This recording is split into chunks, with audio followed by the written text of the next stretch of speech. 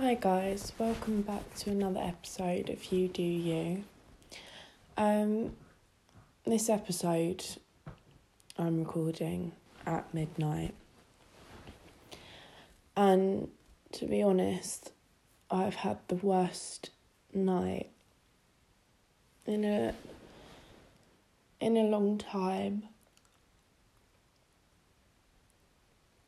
and I feel really low and sad, and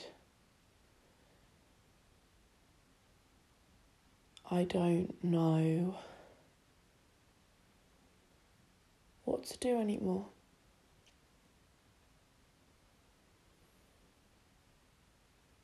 Because I think I put so much, as much as I hate to admit it, I put so much energy and love and trust into other people, because I think by doing that I see myself as a good person, but by doing that I make myself vulnerable. And I can't be this vulnerable because I get left like this, not knowing my purpose. And it's not fair the way that they treat you,